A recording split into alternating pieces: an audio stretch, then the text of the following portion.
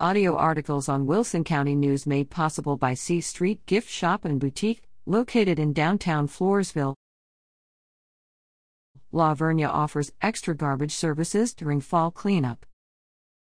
The City of La Vernia will offer its fall cleanup for city residents who pay for monthly garbage service on Saturday, October 15th through Sunday, October 24th, from 8:30 to 11:30 a.m. and 1 to 5 p.m. each day.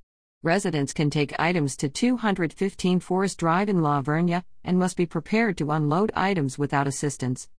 Acceptable items: brush, maximum 9 inches in diameter for chipping, no stumps, stoves, dishwashers, water heaters, and small furniture items. Unacceptable items: refrigerators, air conditioners, tires, batteries, pesticides, herbicides, paints, liquids, oils, and filters. No hazardous materials.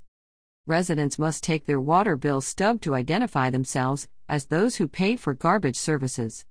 For more information, call 830-779-4541.